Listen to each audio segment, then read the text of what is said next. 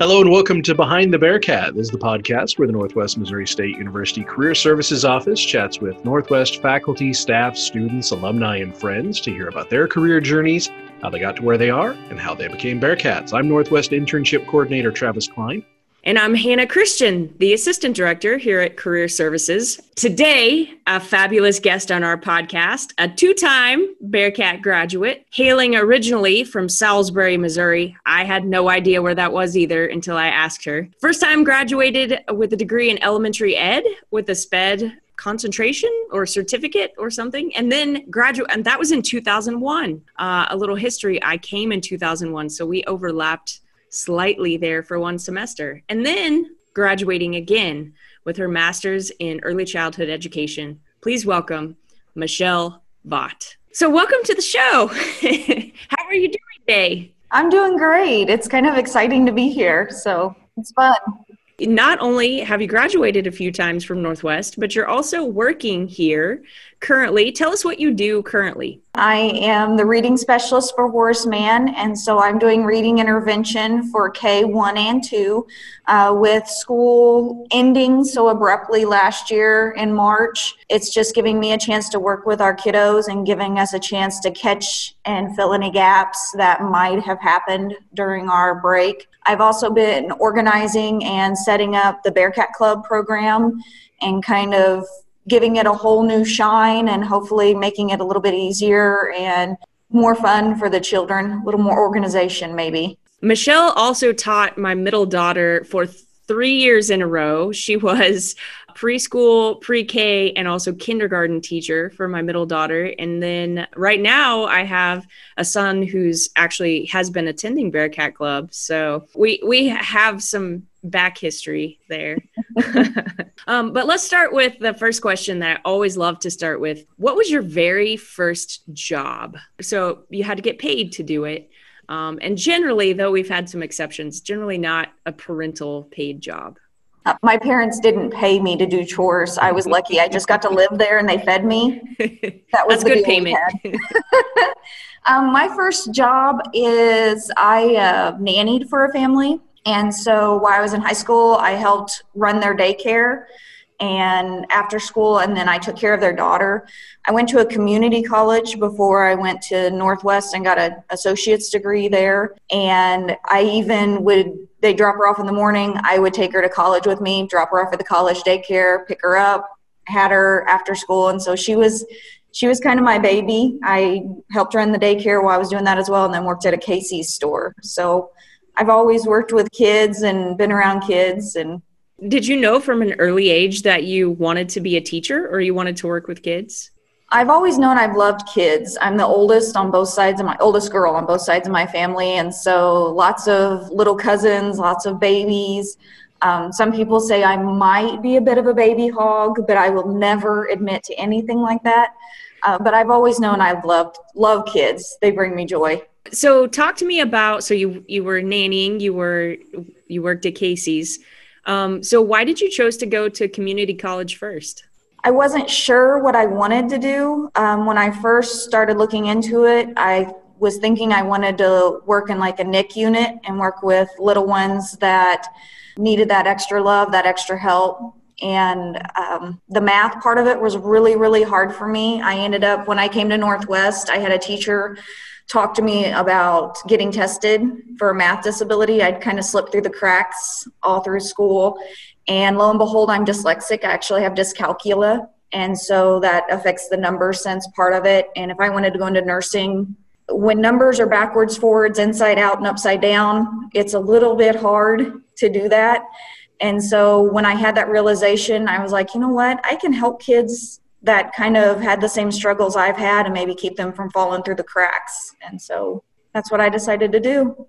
No, that's a good story.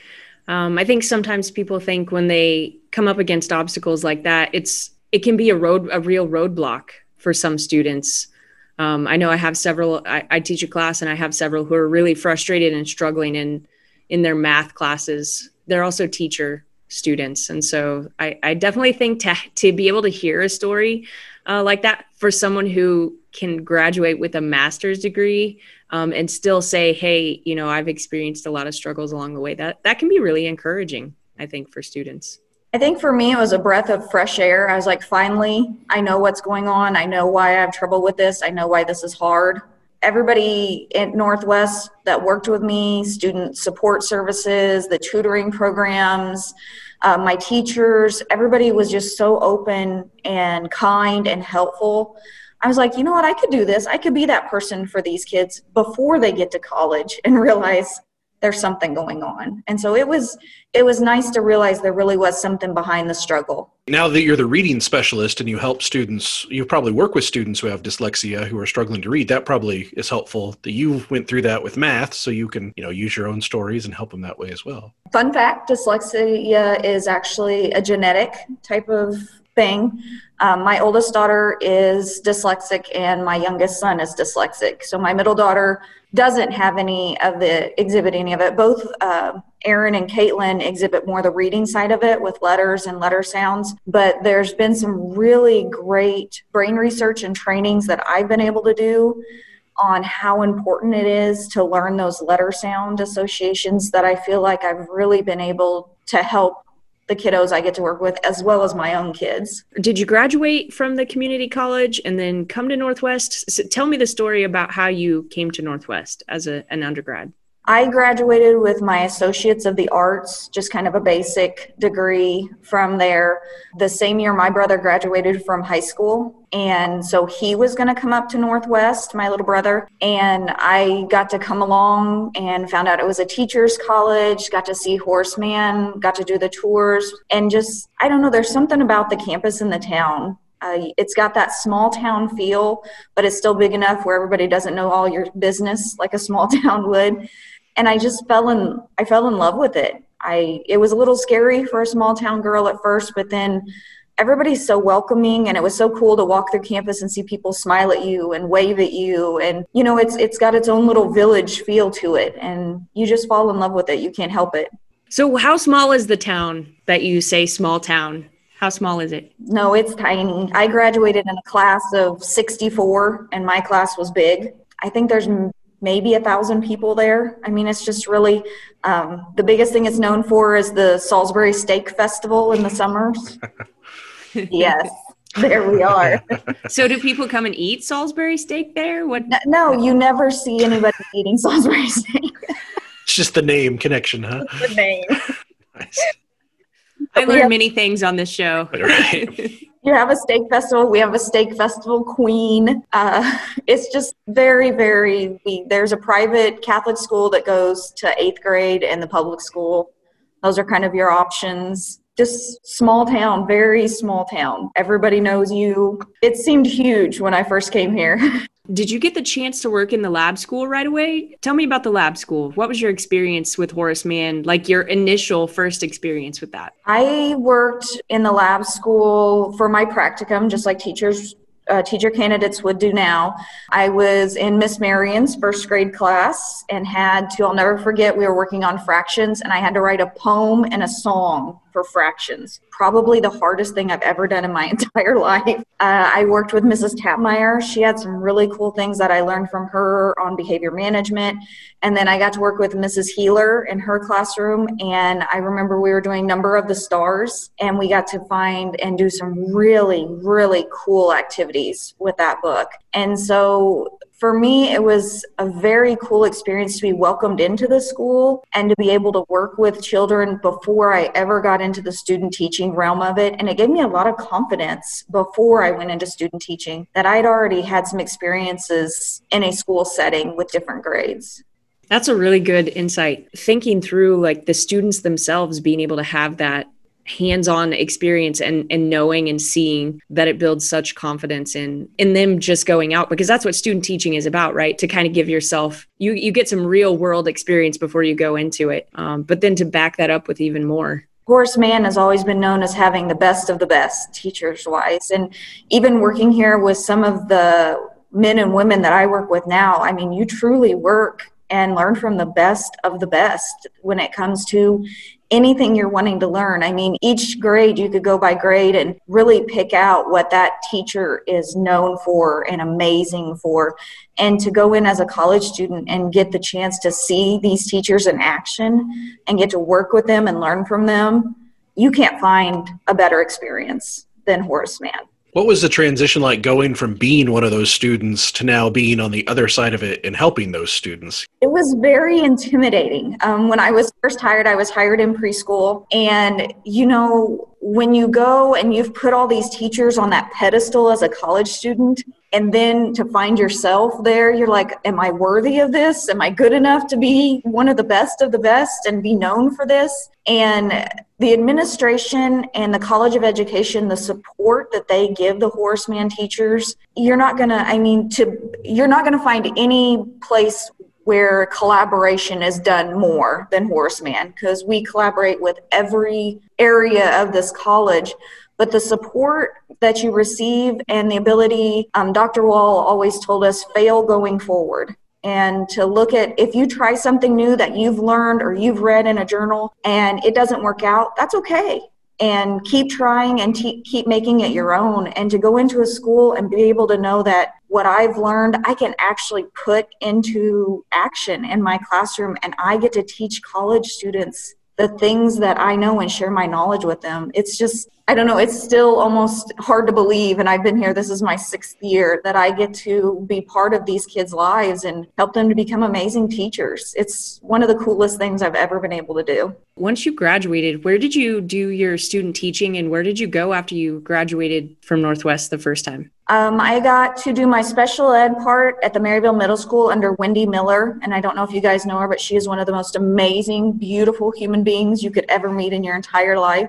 John always called her the nice, huggy lady because my husband's horrible with names a lot of the time. And then in the elementary side of it, I went to Tarkio. That's where my husband's from. And I was in 1st grade there. I actually taught one of my husband's cousins, which was kind of fun. The teacher there, it was very hard. She was a sweet lady, very welcoming, but it was very hard for her to let go of the reins of her classroom, to let me really take over. And so what I learned in Horace Mann, I think I was able to bring that in and utilize to show her that it's okay. I've got some prep. I can do this. Yeah, that's a good situation to have that confidence in, to start out with, you know, to not have to be worried about being able to do those types of things in that type of situation. Another thing that in just hearing you talk about this, one of the beauties of Horace Mann is that you're teaching preschool, but you're also teaching college students. It's a very meta, everybody's teaching or learning on all these different levels.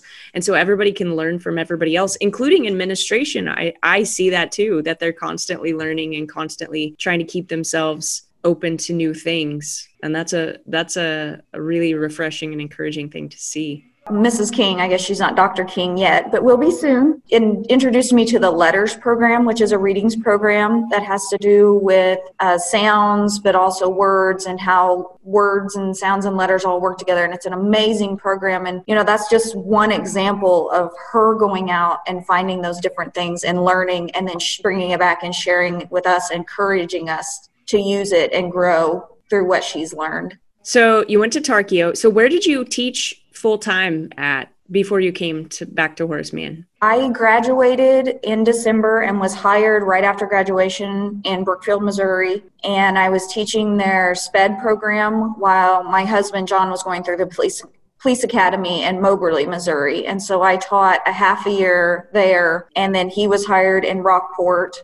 And so we moved to Rockport, and I actually drove to Maryville and taught at St. Gregory's for a year. And then we had Caitlin, and she had some health issues, and I stayed home for a while with her. And then we moved to Maryville when John got hired at Maryville, and I decided, why not drive? So I taught at Fairfax, and I did their early childhood special education program and elementary SPED program. So I was in Fairfax, but I was actually for early childhood SPED over Fairfax, Tarkio, and Rockport, because they didn't have early childhood SPED programs. So I did some traveling in the mornings, and sometimes the kids were bused to me. And then in the afternoons, I did their elementary ed. And I did that for 8 years before coming here. here. So you were at Fairfax and then they would bring the students to you? Most of the times. There were some students I would travel a couple times a week to go and visit them in their classrooms, see if I could troubleshoot, see how I could help. I kind of specialized in children with behavior disorders. So those kids that were hard to love, they were my sweet peas that I loved. I got to be part of their lives and work with them and troubleshoot with teachers and help them out.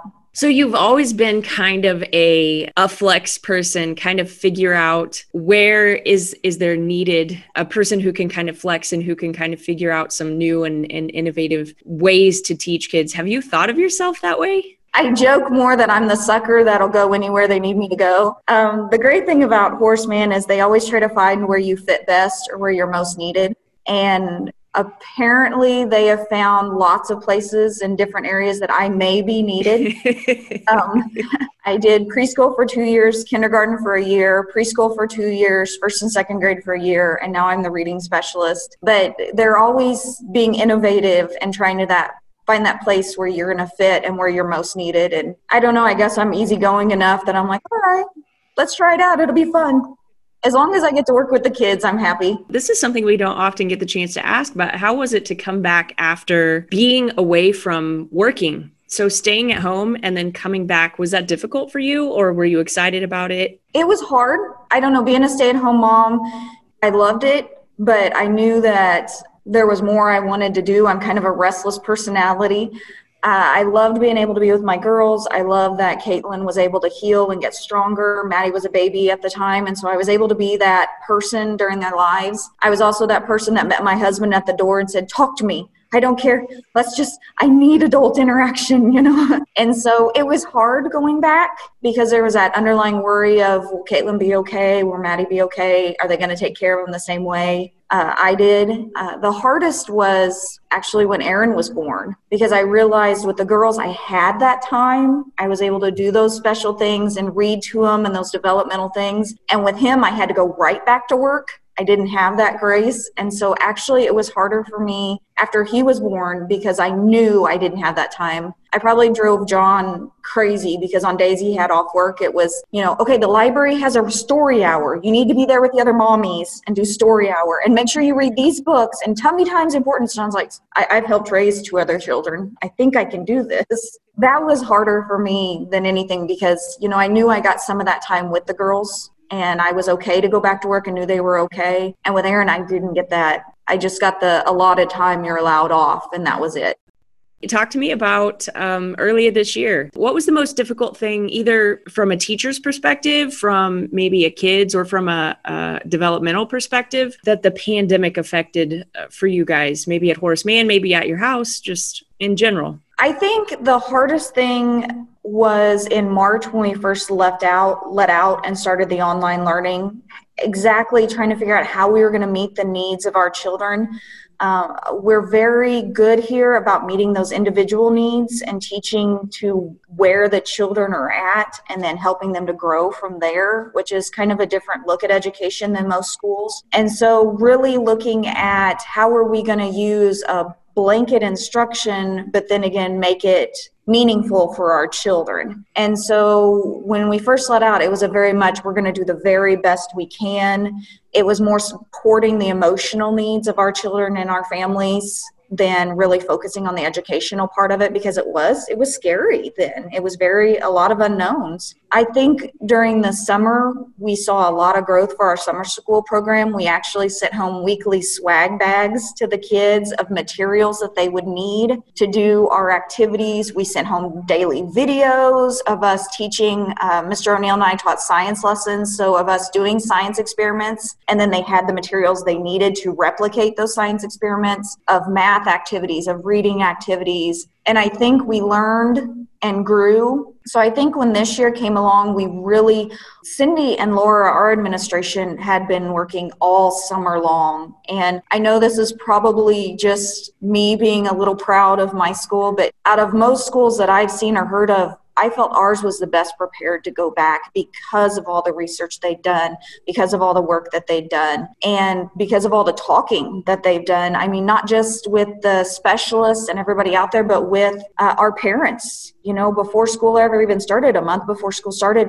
they were having Zoom meetings and inviting parents to come and what are your fears? What do you want to see? What questions you have? How can we help you? And then they were educating us on what the CDC was saying, what the health center was saying. They invited one of the nurses from the health center to come and talk to us on a PD day before school ever even started. And so I wasn't worried about school starting. I wasn't nervous about that. I knew that a really good plan was in place for our kids. I knew that we'd learned a lot from the beginning to now. And so I wasn't even worried about Aaron coming back to school and in-person classes. I knew developmentally the kids needed to be around their friends. Socially, emotionally, they needed that interaction. They needed the constant of being at school and knowing what your routine's going to be. And so that side of it, I wasn't nervous or scared at all because our administration rocked it. Those ladies worked their heinies off and continue to daily to make sure that these kids are taken care of.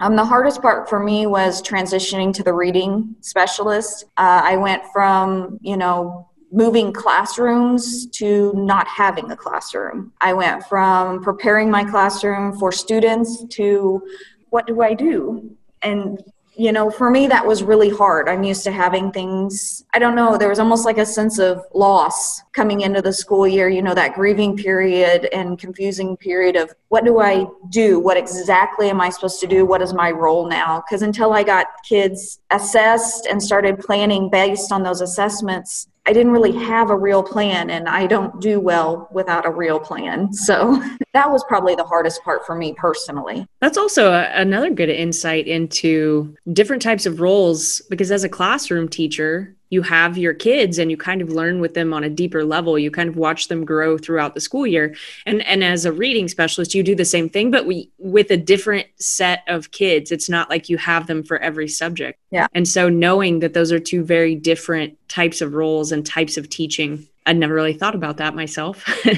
but that's a good point that you bring up. If I'm a teacher candidate or if I'm an education student, what are some of the things that I can do to prepare myself for student teaching or for being a teacher myself? What are some of the best things I can do to prepare? Research what's out there. Look at the schools. If there's an area you want to go into, what kind of discipline programs does that school use? What reading programs does that school use? And really make yourself familiar with those. I mean, here at Northwest, they do a great job of covering, but really get that in-depth knowledge because that's going to help you in the future to really get a job if you're knowledgeable about what they're doing there. But once you start that practicum experience, I always tell my teachers, really think about what do you like? What do you see that you like? For instance, that I'm doing, and what do you see that you're like, that's cool, but I'm not going to do that. And then think about how can you take that and make it your own? Because that's the important part. If you've got to be able to put yourself into it. You can't just buy into a program and use it if you can't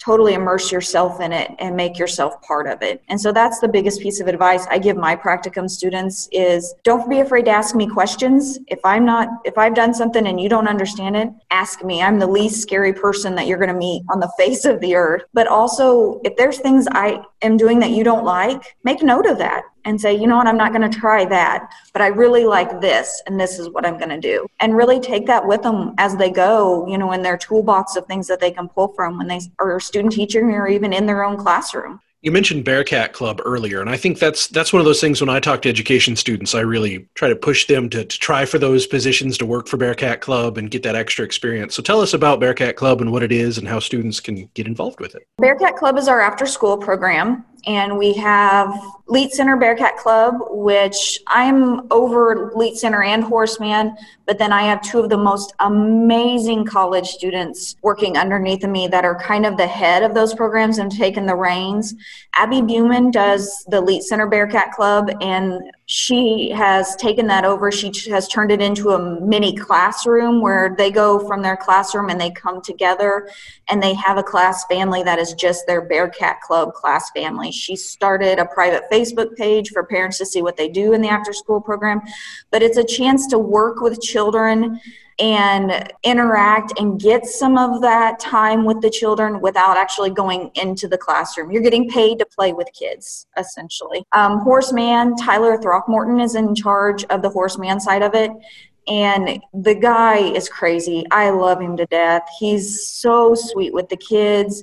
It's great to have that positive male role model working with the kids. I don't see enough guys in the education program. Any guys that are listening, come to education. We need those positive male role models. But again, it's a chance to plan activities, to get some of that planning practice, because both sides, they do plan activities for the kids. So it's that planning practice in a less structured environment. But it's a chance to interact with the kids, play with the kids, just get to be a part of their lives. Sometimes kids, that's all they need, is to know that there's somebody out there that is going to be somebody in their lives that loves them. And job-wise, going to the Northwest homepage and looking there for job openings, that's where we post just like everybody else.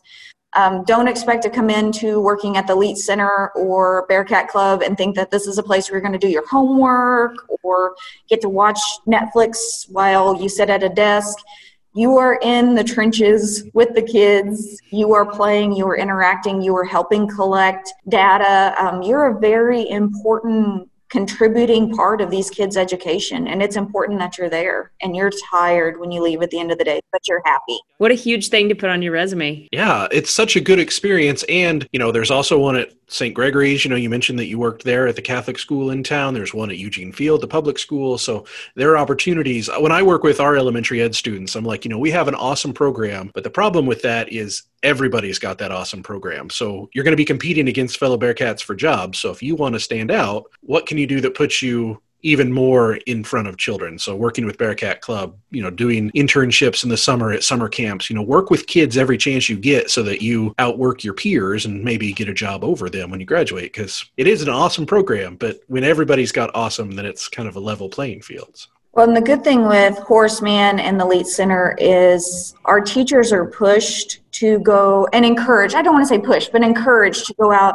and speak at conferences and get our name out there. We've given tours to even MU's early childhood program wanting to develop and look like ours.